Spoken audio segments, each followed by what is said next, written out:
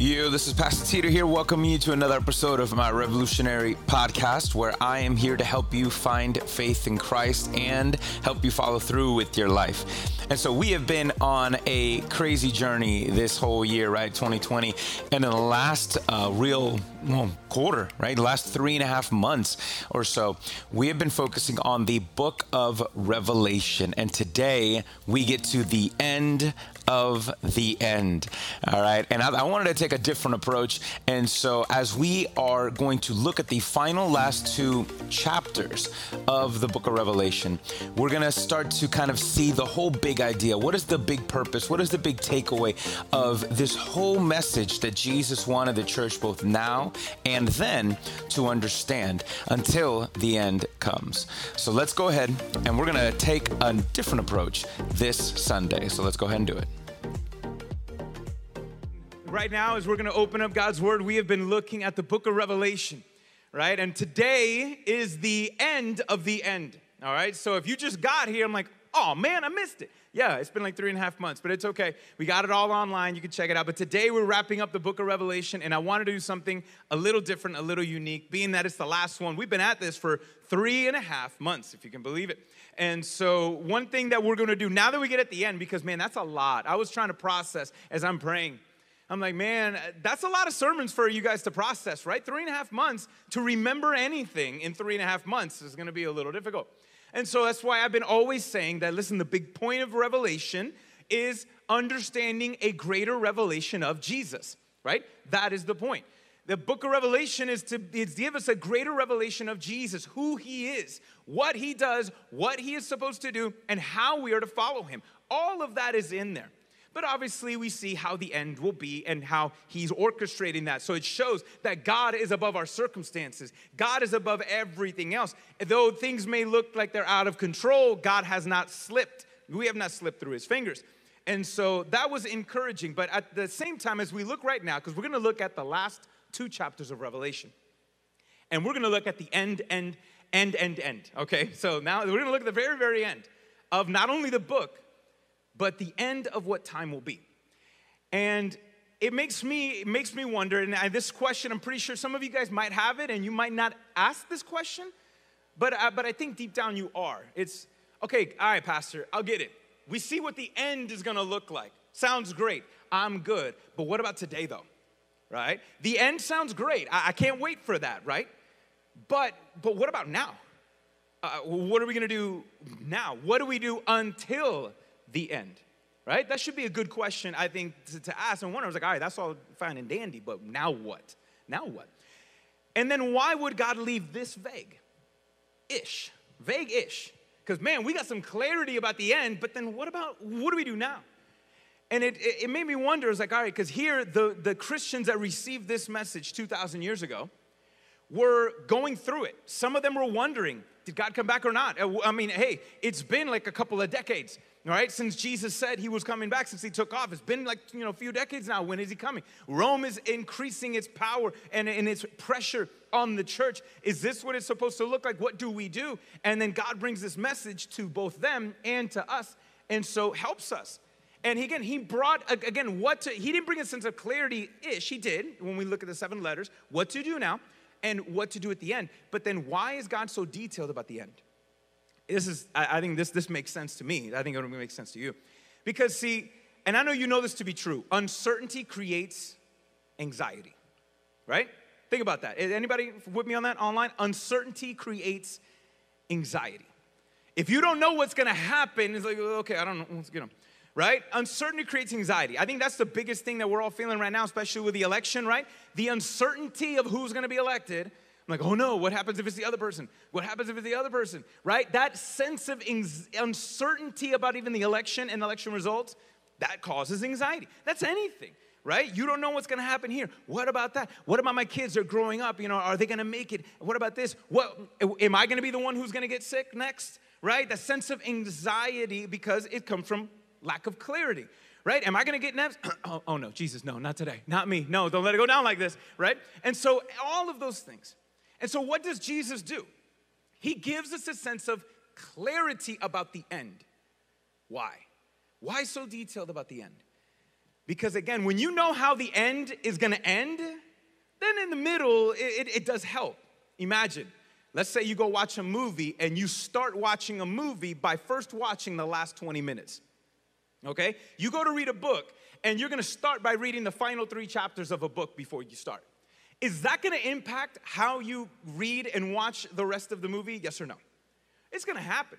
How many of you love to rewatch really good movies? Anybody? Right? Well, I'm pretty sure you love to. Hey, share online. Which is your favorite one you love to rewatch constantly? Okay. So, and then we'll judge you later. And so, right? I love to rewatch movies. But think about it. When you rewatch a movie, emotionally, do you feel the same way when you first saw it? Yeah, right? There's elements that you do, right?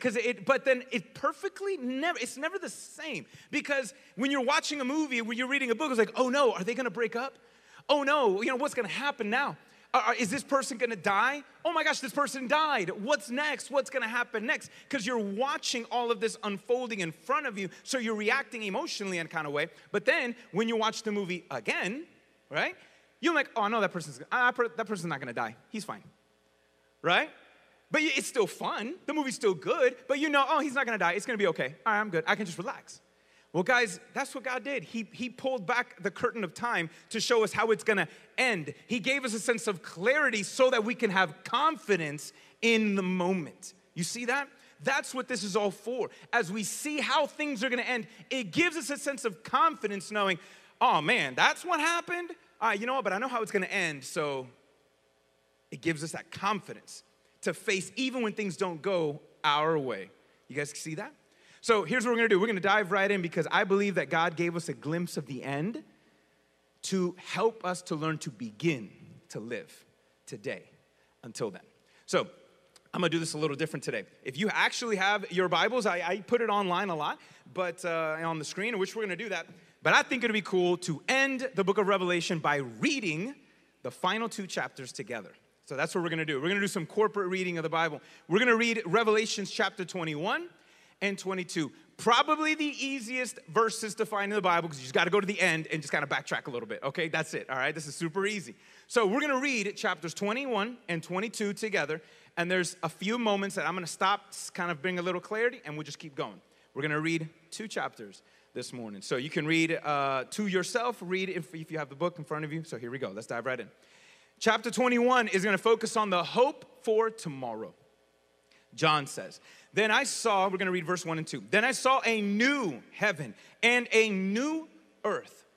For the first heaven and the first earth had passed away, and the sea was no more. I also saw the holy city, the new Jerusalem, coming down out of heaven from God, prepared like a bride adorned for her husband. So, guys, I want you to know, we've been looking, last week we ended the wrath of God, right? We've been looking at chapter 16, 17, 18, 19, 20. And all of the wrath of God that we were seeing was the perspective of non-believers as Jesus is coming in on that rider on a white horse and all of that. All of the plagues and the wrath of God that we saw. That was John seeing Jesus' return through the eyes of a non-believer. What's going to happen to them? Well, chapter 21 is the perspective of the bride. I really believe both events are happening at the same time. As Jesus is riding into victory, the enemy, the devil, demons, and non-believers are going to see one thing. Yet John right now is seeing what we're going to see. We see as Jesus is riding in, he is ushering in a new age. And this is now the perspective. What we're going to see from here on out is the perspective of the bride, perspective of believers. We're not going to see what we just saw as we've been reading. We're not going to see the wrath of God. We're going to see this. We're going to see a new heaven, a new earth, passed away, meaning in the same way, passed away, it is dead. God has brought an end to something and a beginning to something else. That means that earth, the way it is, will be like it, but it won't be like it. Earth is going to be different. And heaven is going to be different. Heaven in the future won't be how heaven is right now. It's all going to be brand new. And none of us know what it's going to be like until we show up, okay, until it happens. And so the one thing that was interesting when he says, and there was no more seas, right? Seas in the Bible speak of chaos. Look at how Genesis, look at the very beginning of the Bible, we see the Spirit of the living water hovering over the seas. And it was like a spiritual sea. It was this formless, void of chaos and just, just nothingness. And at the beginning of the Bible, there's just only seas. At the end, no seas. Doesn't mean that there's no oceans. John, I know you like to go fishing and boating. I think God will, put a lake in your backyard. I think he'd be all right with that. But it just means that there's no chaos. That's what John is seeing. Let's keep going. Now verse 3 and 4. Then I heard a loud voice from the throne say, look, God's dwelling is with humanity, and he will live with them, and they will be his people, and God himself will be with them and will be their God. I love that, the will. This is future tense, guaranteed. Oh, this is probably one of the people's favorite verses in the Bible. Look at verse 4. And he will. Say that word, he will. He will. He will wipe away every tear from their eyes. Death will be no more. Grief, crying, pain will be no more, because the previous things have what? Passed away. In this new age that God is going to bring, two beautiful things are going to happen. Number one, his dwelling place will be with us, meaning we will have a perfect, unbroken relationship with God. Not like now where, yes, we have it, but it's vague. It's we see things in part, right? But we're going to get to a point that there's no more guessing, no more wondering. No, we're going to see him. We're going to hear him in a way that we can never have imagined before. Unbroken forever. And then that verse, man, who doesn't love that one? It'll say, he will wipe away every tear. What that means is not that we're going to, I think I'm going to be boo-hooing when I see him. I'm a boo-hoo or pass out, one of the two. I don't know. That's just when I see him for the first time. And so it doesn't mean that God's going to be like, all right, yo, calmate, chill. I don't think he's going to be like that. When he says he's going to wipe away every tear, meaning God is going to wipe away all of the negative impacts of sin and death in your life. Listen, we've all had those moments in our past when we look back and we remember those moments and we're like, it kind of still hurts, doesn't it? It still hurts. Maybe that relative that is no longer with you and it hurts you to know that there's still, you can't be with them, right? Maybe that mistake that you made that you're still paying for, right? That opportunity that, oh my gosh, what I did and said, that moment, that screw, I can't believe that's a part of my history. When I think about it, it hurts. Well, God is saying, listen, all of the negative effects of that is going to be gone. And you guys, you know that in heaven, we're going to remember our life on earth? Do you know that? In heaven, we're going to remember our life on earth. But yet, when we look back at our life on earth, when we look at all these things, we're not going to see and think about the regrets and everything we went wrong. God is going to wipe it all away. It's gone. So all the tears that you shed when the Rays lost Game 6, it's gone. Don't worry about it. It's going to sting it's still going to sting. Still does.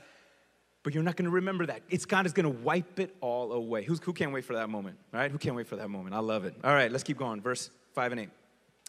Then the one seated on the throne says, look, I am, oh guys, come on, look at this. Say that word with me. Say making. This is present tense. Jesus is saying, though the God, the Spirit of the living God is saying, I am making everything new right now. And then he also said, write, because these words are faithful and true. Then he said to me, it is done. Like, look, exclamation point, it's done. I am the Alpha, the Omega, the beginning, the end. I will freely give to the thirsty from the spring of the water of life. The one who conquers will inherit these things. I will be his God and he will be my son. But the cowards, faithless, detestable, murderers, sexually immoral, sorcerers, idolaters, and all liars, their share will be in the lake that burns with fire and sulfur, which is the second death. Notice that when God says, I think it's an interesting phrase, the grammar that Jesus uses, that the Spirit uses. He says, hey, I'm making all things new. And then he says, oh, by the way, it's done. I'm like, wait, are you making it new or is it done? Like, which is it? All right, because one is a present tense complete statement. The other one is a, present progressive statement. It's happening, yet it's done. See, God is saying, listen, right now, you might not see it, you might not know it, but right now, I am working and doing this. I am making things new right now. I am not, God's not just waiting and be like, all right, hold on, my time's not up. Hold on, not yet. He ain't like that. He is actively doing things right now to bring us to this end. He is making things new. But then that statement when he says, it is done, he is mimicking even the angel that poured out the wrath of God in bowl number 7, threw it up in the air, and he said, it is done. Same phrase. And so look, when the enemies or the unbelievers hear, it is done, it's over, okay? But we're going to hear a different, it's done. It's over now. Now we're gonna get started, right? And so I love that statement because it's almost like God is saying, listen, I've already put things in motion. Oh, and by the way, yeah, it's done. It's gonna happen. You can't stop it, So I thought that was an interesting phrase. But then we see God talk about conquerors and cowards. He says here for the conquerors. And if you guys have been with us, you guys know when we've been reading chapters 2 and 3 of the 7 books written to the 7 letters, what did Jesus tell all of those churches? If the one who conquers will get, the one who conquers will get, the one who conquers will, every single one. And what does it mean to be conquered? Just to remember, it doesn't mean that we are fighting the enemy on our own. Because in Revelation 12, he says, and they conquered the devil by the blood of the Lamb and the word of their testimony. And so we conquer the enemy by being conquered by Christ. By his love and his mercy. We conquer the enemy when we conquer temptation by the power and by the Spirit of God and when we walk with God. Because it is he in us that gives us and produces that victory. And so he says, those who conquer, this is who you are. Again, really, those who conquer are the ones who trust in Jesus. And it's interesting that Jesus, out of this list of sinners, he starts with the word coward. The cowards and the blank, blank, blank, blank, blank, blank, blank. Why cowards first? Because cowards are those who are afraid. They care more about the fear of God, the fear of man than the fear of God. Cowards are the one who, I don't know, I think I might want to trust in Jesus, but I don't know, I don't think I can trust him. There's a sense of fear in trusting in God, either from anyone else. And so he's like saying, no, this is the point, guys. The only sin that God can't forgive is the one that you don't ask him to forgive. That's it. The only sinner that God can't save is the one that doesn't want to be saved.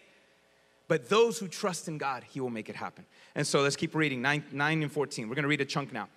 The one of the 7 angels who had held the 7 bowls filled with the 7 of the last plagues, we talked about him, came and spoke with me. Says, come, I will show you the bride, the wife of the Lamb. He then carried me away in the spirit to a great high mountain and showed me the holy city, Jerusalem, coming down out of heaven from God, arranged with God's glory. Her radiance was like a precious jewel, like a jasper stone, clear as crystal. The city had a massive high wall with 12 gates. 12 angels were at the gates, and the names of the 12 tribes of Israel's sons were inscribed on the gates. There were 3 gates on the east, 3 gates to the north, 3 gates on the south, and 3 gates on the west.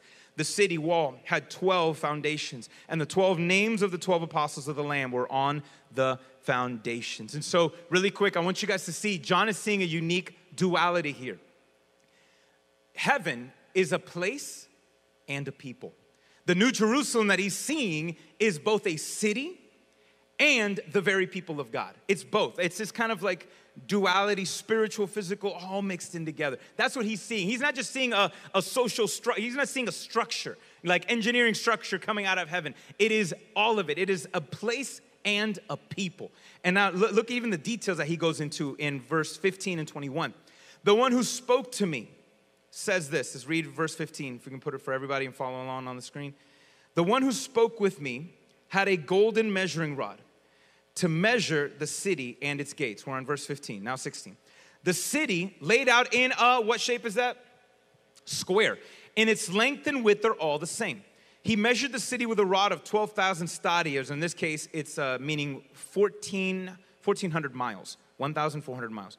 Its length, width, and height. The 11th jacinth, the 12th amaneth, the 12 gates were all 12 pearls. Each individual gate was made of a single pearl. The main street, finally, of the city of God was of pure gold, transparent as glass. I have no clue if I said all of those jewels correctly, by the way, okay? So the preacher trick is, if you read something in the Bible and you don't know how to pronounce it, just read it really fast, all right? That's the goal. That's what we do. That's what we do. But anyways, doesn't that, what you're seeing, you know what you're seeing is God's crown jewel. When you think of a king, right? You ever seen a king with a crown on? And the king, the crown's adorned, right? With jewels and this and that. So in essence, what John is seeing coming out and coming down and being created, he is seeing God's crown jewel of recreation. Because at the very beginning of Genesis, we have creation. God makes everything out of nothing. And mankind in day number 6 was the crown jewel of that creation. Well, read at the end of the book. God is going to have a recreation where God is going to make all things new out of something. God is going to create everything out of something. And the new something is going to be resurrected in nature. Just like Jesus received a resurrected body, you and I are going to receive resurrected bodies. And the earth is going to receive a resurrected, really, reality. Everything is going to be made new like that. We are seeing God's crown jewel of perfection. And you're a part of it. He's going to look at you as that. You're a part of it. All right, keeping on. Let's read the rest of 21. I did not see. He's been seeing what, look, I see this, I see this, I see this. Look at what he doesn't see now. I don't see a temple in it because the Lord God and the Almighty and the Lamb are its temple. The city does not need sun or moon to shine on because the glory of God illuminates it, and its lamp is the Lamb. The nations will walk by its light, and the kings of the earth will bring their glory into it. Its gates will never close by day because it will never be night there. They will bring the glory and honor of the nations into it. Nothing unclean will ever enter it, nor anyone who does what is detestable or false, but only those written in the Lamb's book of life. I think it's interesting for John to notice what he doesn't see. No temple. What does that mean? Means that God is not going to be restricted to one location in heaven. God is going to be illuminated. God will be both somewhere and everywhere at the same time. That is the Spirit, just like now. That is, so we won't have to worry about, I got to get a ticket in line for Jesus. And I'm like, all right, well, we got all eternity, so might as well. What are we going to do, right? And so it ain't going to be like that, all right? It's not going to be like that. God will be somewhere and everywhere. We're going to have an unhindered, an unhindered relationship with God that will never be broken. And it's interesting that he says heaven's going to have their door wide open. Wide open, why? Because there's no threats, right? Why do you go home and lock your doors and put the alarm on? Why do you do that? Because, well, you got to go to bed, right? Just in case something happens and you're asleep. Think about it. Heaven, there's going to be, doors wide open all the time because there's no threat forever. No threat. God will have handled it all. No more threat. And the only people that are going to be there are those that God has redeemed. Now, that's chapter 21 is the hope for tomorrow. Now let's look at the hope that we have for today as we read chapter 22, the last chapter of the Bible, the last chapter of the revelated word that God brings through us. So let's check it out. Then he showed me the river of the water of life, clear as crystal, flowing from the throne of God and of the Lamb, down the middle of the city's main street. The tree of life was on each side of the river, bearing 12 kinds of fruit, producing its fruit every month. The leaves of the tree are for the healing of the nations, and there will no longer be any curse. The throne of God and the Lamb will be in the city, and his servants will worship him. They will see his face, and his name will be on their foreheads. Night will be no more. People will not need the light of the lamp or the light of the sun, because the Lord God will give them the light, and they will reign forever and ever. This section kind of is acting like a transition from what John was seeing to what he's now going to see. But again, you see a lot of the repetition there, right? A lot of the same things that we're seeing. And what's amazing is that where is this river of life coming from? The throne of God. And in it is the tree of life, and all of what is producing these fruits are meant for the healing, the pure healing of our nations. And this happens now. We can have access to the throne of God and for the healing of our souls, but when we get there, the job is going to be done. And Jesus promised in his word, he says, those who believe in me, out from themselves will burst forth rivers of living water. See, where God is enthroned, you are connected now to the source of living water that is in heaven, which is God. When God is enthroned in your life, all right, that water, now you just tapped into that source. And so now look at what John is now looking at this perspective. And now let's look at verse 6 and 7.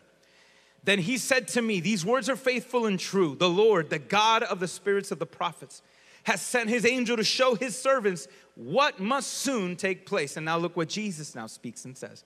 It says, look, I am coming soon. Blessed is the one who keeps the words of the prophecies of this book. Jesus is saying the very thing that John said in chapter 1, verse 3, when he says, hey, blessed is the one who reads this and believes it and applies it to their life, right? I know a lot of people are like, oh, I don't want to read Revelation. It's scary, right? And so, all right, I'm going to do that. I'm like, nah, man, don't be scared. He says, no, there's a blessing here. Don't be robbed of this. And now Jesus himself is giving the stamp of approval. Yep, believe him. Those are blessed if you read and believe and apply, and that this perspective is going to impact you. You will be blessed to know and have that confidence that God gives you because of the clarity that he's bringing. Let's read 8 and 11. I, John, this is John 3:16, that guy. I, John, the apostle. I am the one who heard and saw these things. When I heard and saw them, I fell down to worship at the feet of the angel who had shown all of these things to me. But he said to me, no, don't do that. I am your fellow servant with you, your brothers and the prophets, and those who keep the words of this book. Worship God instead. Worship God. And he says, then he said to me, don't seal up the words of this prophecy because the time is near. So let the filthy be filthy, let the righteous go on into righteousness, and let the holy still be holy. So I love that. He's saying, listen, hey, this reaction has led John to realize, wow, I can't believe God's going to do this for us today, one day. And he says, hey, man, worship God. But I love the two applications that the angel says. He says what? Do this, don't do this. Worship God, don't seal the book up. Meaning, hey, worship God and don't keep a secret. Okay? Worship God and don't keep God a secret. That's literally what he's saying. It's like, hey, what was said to you, what you've encountered, what you've received, hey, you got to tell people. Worship God and get to work, right? That's what he's saying. Don't keep this. It's called the good news, not the good secret. Got it? It's the good news, not the good secret. So I love that. And that, just in case that last sentence was weird. What do I mean, let the filthy be filthy? This angel got an attitude. What is that? Let the filthy be filthy, let the righteous go on to righteousness. Listen, here's what he's pretty much saying. I'm going to be fast. When you share the good news of Jesus, there's two responses. I believe it or I don't. That's it. So when he says let the filthy be filthy, means, hey, don't seal it up. Don't keep it a secret. Tell people. And if people want to keep going on their unbelief, if they're a filthy meaning of sin and they don't want to, then you got to let him. That's their choice. Now, you still say the message. You still call them to repentance, but you can't do that for them. Does that make sense? All you can do is call them. All you can do is encourage them. But if they refuse to believe, then you can't do anything to change it. And so, but that doesn't mean that I'm like, all right, bro, it's on you. I told you, Jesus, it's on record. You got the receipt, right? I told him yesterday. And so you got to make sure, it doesn't matter. You keep going. And so, and that's what that means. And those who respond continue on into righteousness. And so, meaning that they believe. All right, verse 16, 12 and 16, here we go. Here, Jesus is going to go on a little rant. Check this out. He says it again. Look, I am coming soon. Again, he says it. I'm coming soon. And my reward is with me to repay each person according to his work. Do you know that God is keeping receipts? All right? He'd be like, okay, the greater, the more faithful you were, the greater reward you're going to get. We're all going to get to heaven. We're all going to be there. We're all going to be grateful we're going to be there. Because you guys remember Earth being a square? It means equal. There's going to be perfect equality in heaven. But do you know that not all things will be equal? That there will be some in heaven with more than others because of how faithful they were, and that God will reward more than others. But see, in heaven, we're not going to be, I can't believe this guy. Could you believe this guy? Look what God gave him. Oh, man. You know, we're not going to be there. Because with those that have little, when we look to those that have a lot, we're going to be like, yo, you deserve that. I'm just glad to be here, okay? I'm just glad to be here, right? God got me as a gardener, and I'm good. I am happy that I'm here and nowhere else. And so that's going to be the reality of heaven. There will be equality, equal love, equal treatment, perfect equality that the world wants. God's going to produce it one day, right? But there won't be pure equality. And we're all going to be cool with it, which is going to be really interesting. We're all going to be buddy-buddies. All right, so moving on. He says, I'm going to repay the work according to your work. I am the Alpha, the Omega, the first and the last, the beginning and the end. Blessed are those who wash their robes so that they may have the right to the tree of life and may enter the city by the gates. Outsiders are the dogs, the sorcerers, the sexually immoral, the murderers, the idolaters. And here's the key words right here Jesus is going to use. And everyone who does what? Loves and practices falsehood. I, Jesus, have sent my angel to attest to these things to you for the church. I am the root, the descendant of David, the bright and morning star. Listen, it's always down to the heart. Your love. Some people just love their stuff more than their Savior. Some people just love the idea that I want to do whatever I want and will never allow the love of God to do what he wants to do. It's either thy will or our will. It's going to be one of the two. And the only reason that keeps you out is God doesn't keep you out. His arms are open. It's if you are willing to. Do you value more the love of God or your love and preferences? It's always that. Because God wants everybody in. God wants everybody in. You don't believe me? Look what he's going to say next. Let's read now 17 and 19. Both the Spirit of the living God and the bride, meaning the church, say that word. Let's all say it together. Say what? Oh, wait, it's not on the screen. Y'all can't say it. All right, hold on. Let's put it back up. Let's read verse 17. Can we put it up so everybody? All right, I'm like, wait, say what? Okay. Both the Spirit and the bride say what? Come. And let everyone who hears say, let the one who is thirsty come to the one who desires to take the water of life freely. I testify to everyone who hears the words of this prophecy. If anyone adds to them, God will add to him the plagues that are written in this book. And if anyone takes away from the words of this prophecy, God will take away his share of the tree of life and the holy city, which are written about in his book. Whoa. Okay. A great preacher back in the day, a great British preacher, all right, Dr. Lloyd Martin, I think I got that wrong, but I can't remember. He once said that the most dangerous job in the world is an expositor of the Word of God, all right? Meaning the most dangerous job in the world is someone who preaches God's Word. I'd like to finagle and do this, so I understand that, and so here it is, so I'm trying to do my best. But with that, you see, what is this? The Spirit of the living God and the church is saying what? Guys, come on, right? To who? To the ones who are outsiders. Like literally, he's saying, guys, the time, if you are hearing these words, it is not over yet. So if you are on the outside, if you love your sin too much, God still loves you. And so the Spirit of the living God is saying, come on, guys, come on. The time is still, there is still time for repentance, still time to come to Jesus. And the church ought to be the same. We ought to be looking to the world and say, guys, come on, man. Come on, man. Right? We should be doing that, right? And so, all right, some of y'all love that one. All right. Come on, man. Let's go. Come on this way. This is what we need. Only God can make you great again. And all right, there you go. I got you that one. And so that's what he's saying. Come on, come on, come on. The Spirit is begging, guys, come on this way. And the church should be the same thing. Come on this way. That should be our attitude. That should our response to this. Again, not keeping it a secret, not sealing it up. Now look at how the last two verses end. Last three. No, last two. He who testifies of these things says what? Yep, I'm coming soon. 3 times Jesus is he's tripling down on this promise. Yes, I am coming soon. And now what? And let's all say this. Let's say these 4 words together. Say, amen. Come, Lord Jesus. The grace of the Lord Jesus be with everyone. Amen. Not only should be, the Spirit and the church should be looking to the world and say, guys, come on, come on. We should be looking to Christ and say, okay, come on.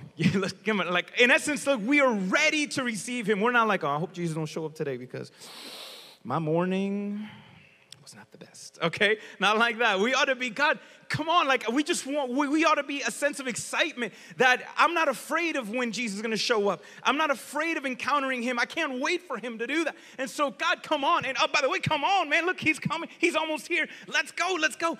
Hurry up, man, this year. Come on now. Come on, let's go. Let's go. I was like, whew, all right. That should be our attitude, is a sense of hope and joy and excitement and urgency. That's our attitude. But I love that last statement. John says, and God's grace be with you, because that is all we need. So listen, you know, when we got to the end, do you know what we see? And if I can get the band to come up, because we're going to sing one more song before we leave. I'm going to get the band to come up. When we get to the end of the Bible, do you know what we see? That the end is just the beginning. Do you see that?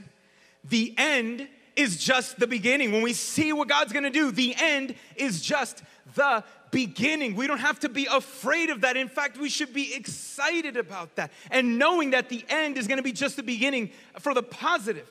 That should encourage one another in the faith. And we ought to encourage each other. And those that are not, it's going to be the beginning of the end for them. And so, but the end, when we see the end, it is just the beginning. And here's the big application if we can walk away with anything. Knowing that in the end is just the beginning.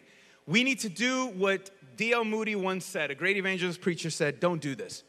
There's a lot of Christians who are very heavenly minded and of no earthly good. You hear that?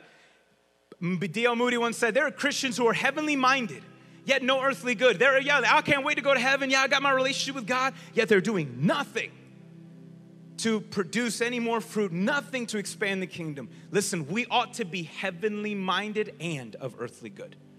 knowing the clarity that we have of what we have in Christ and what we will have in Christ should lead us to be of earthly good. To calling us, guys, come on this way.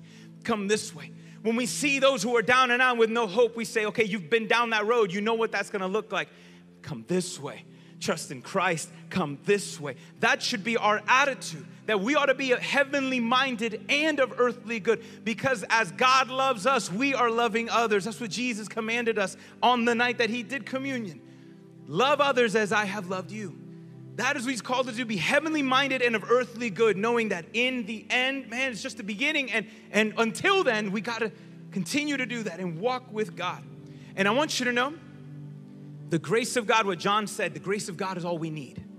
The grace of God is all we need. In the end, the grace of God, regardless. Because you know what, the early church that heard this message, they had a Caesar that was a wicked guy. This church, the early church that heard first this message, did not have politicians in positions of power. They did not have Caesar, the Senate. They had nothing. All they had was the grace of God, and they turned the world upside down. And I say that because for us to be able to make a difference in this world, we don't need a president because we got a king. We don't need a president because we have a king. Now, I'm not saying don't vote, don't do that. No.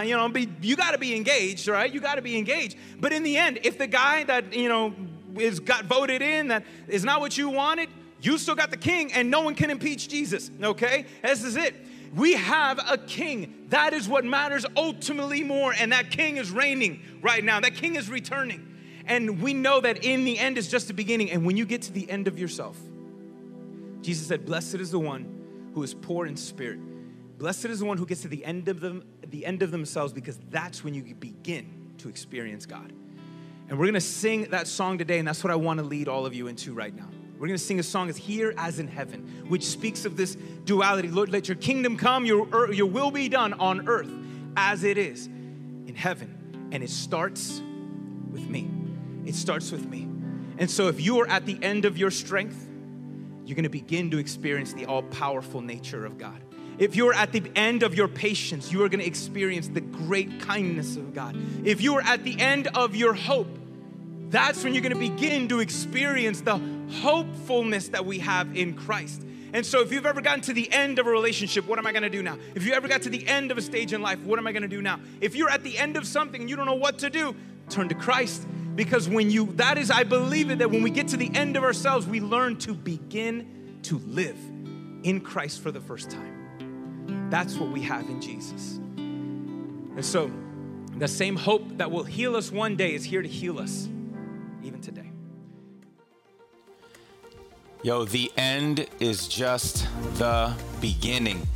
All right, I want to encourage you that. So as we see the end, right? The end of your life, the end of the world, that's just the beginning for those of us in Christ Jesus of a better tomorrow, right? Because heaven is going to be everything that we love in this world that is pure. Because look, let's be honest, some of us love stuff that we shouldn't be, but everything in heaven is going to be everything that is truly good in this world, amplified by infinity, yet without fear of it getting worse. That's heaven.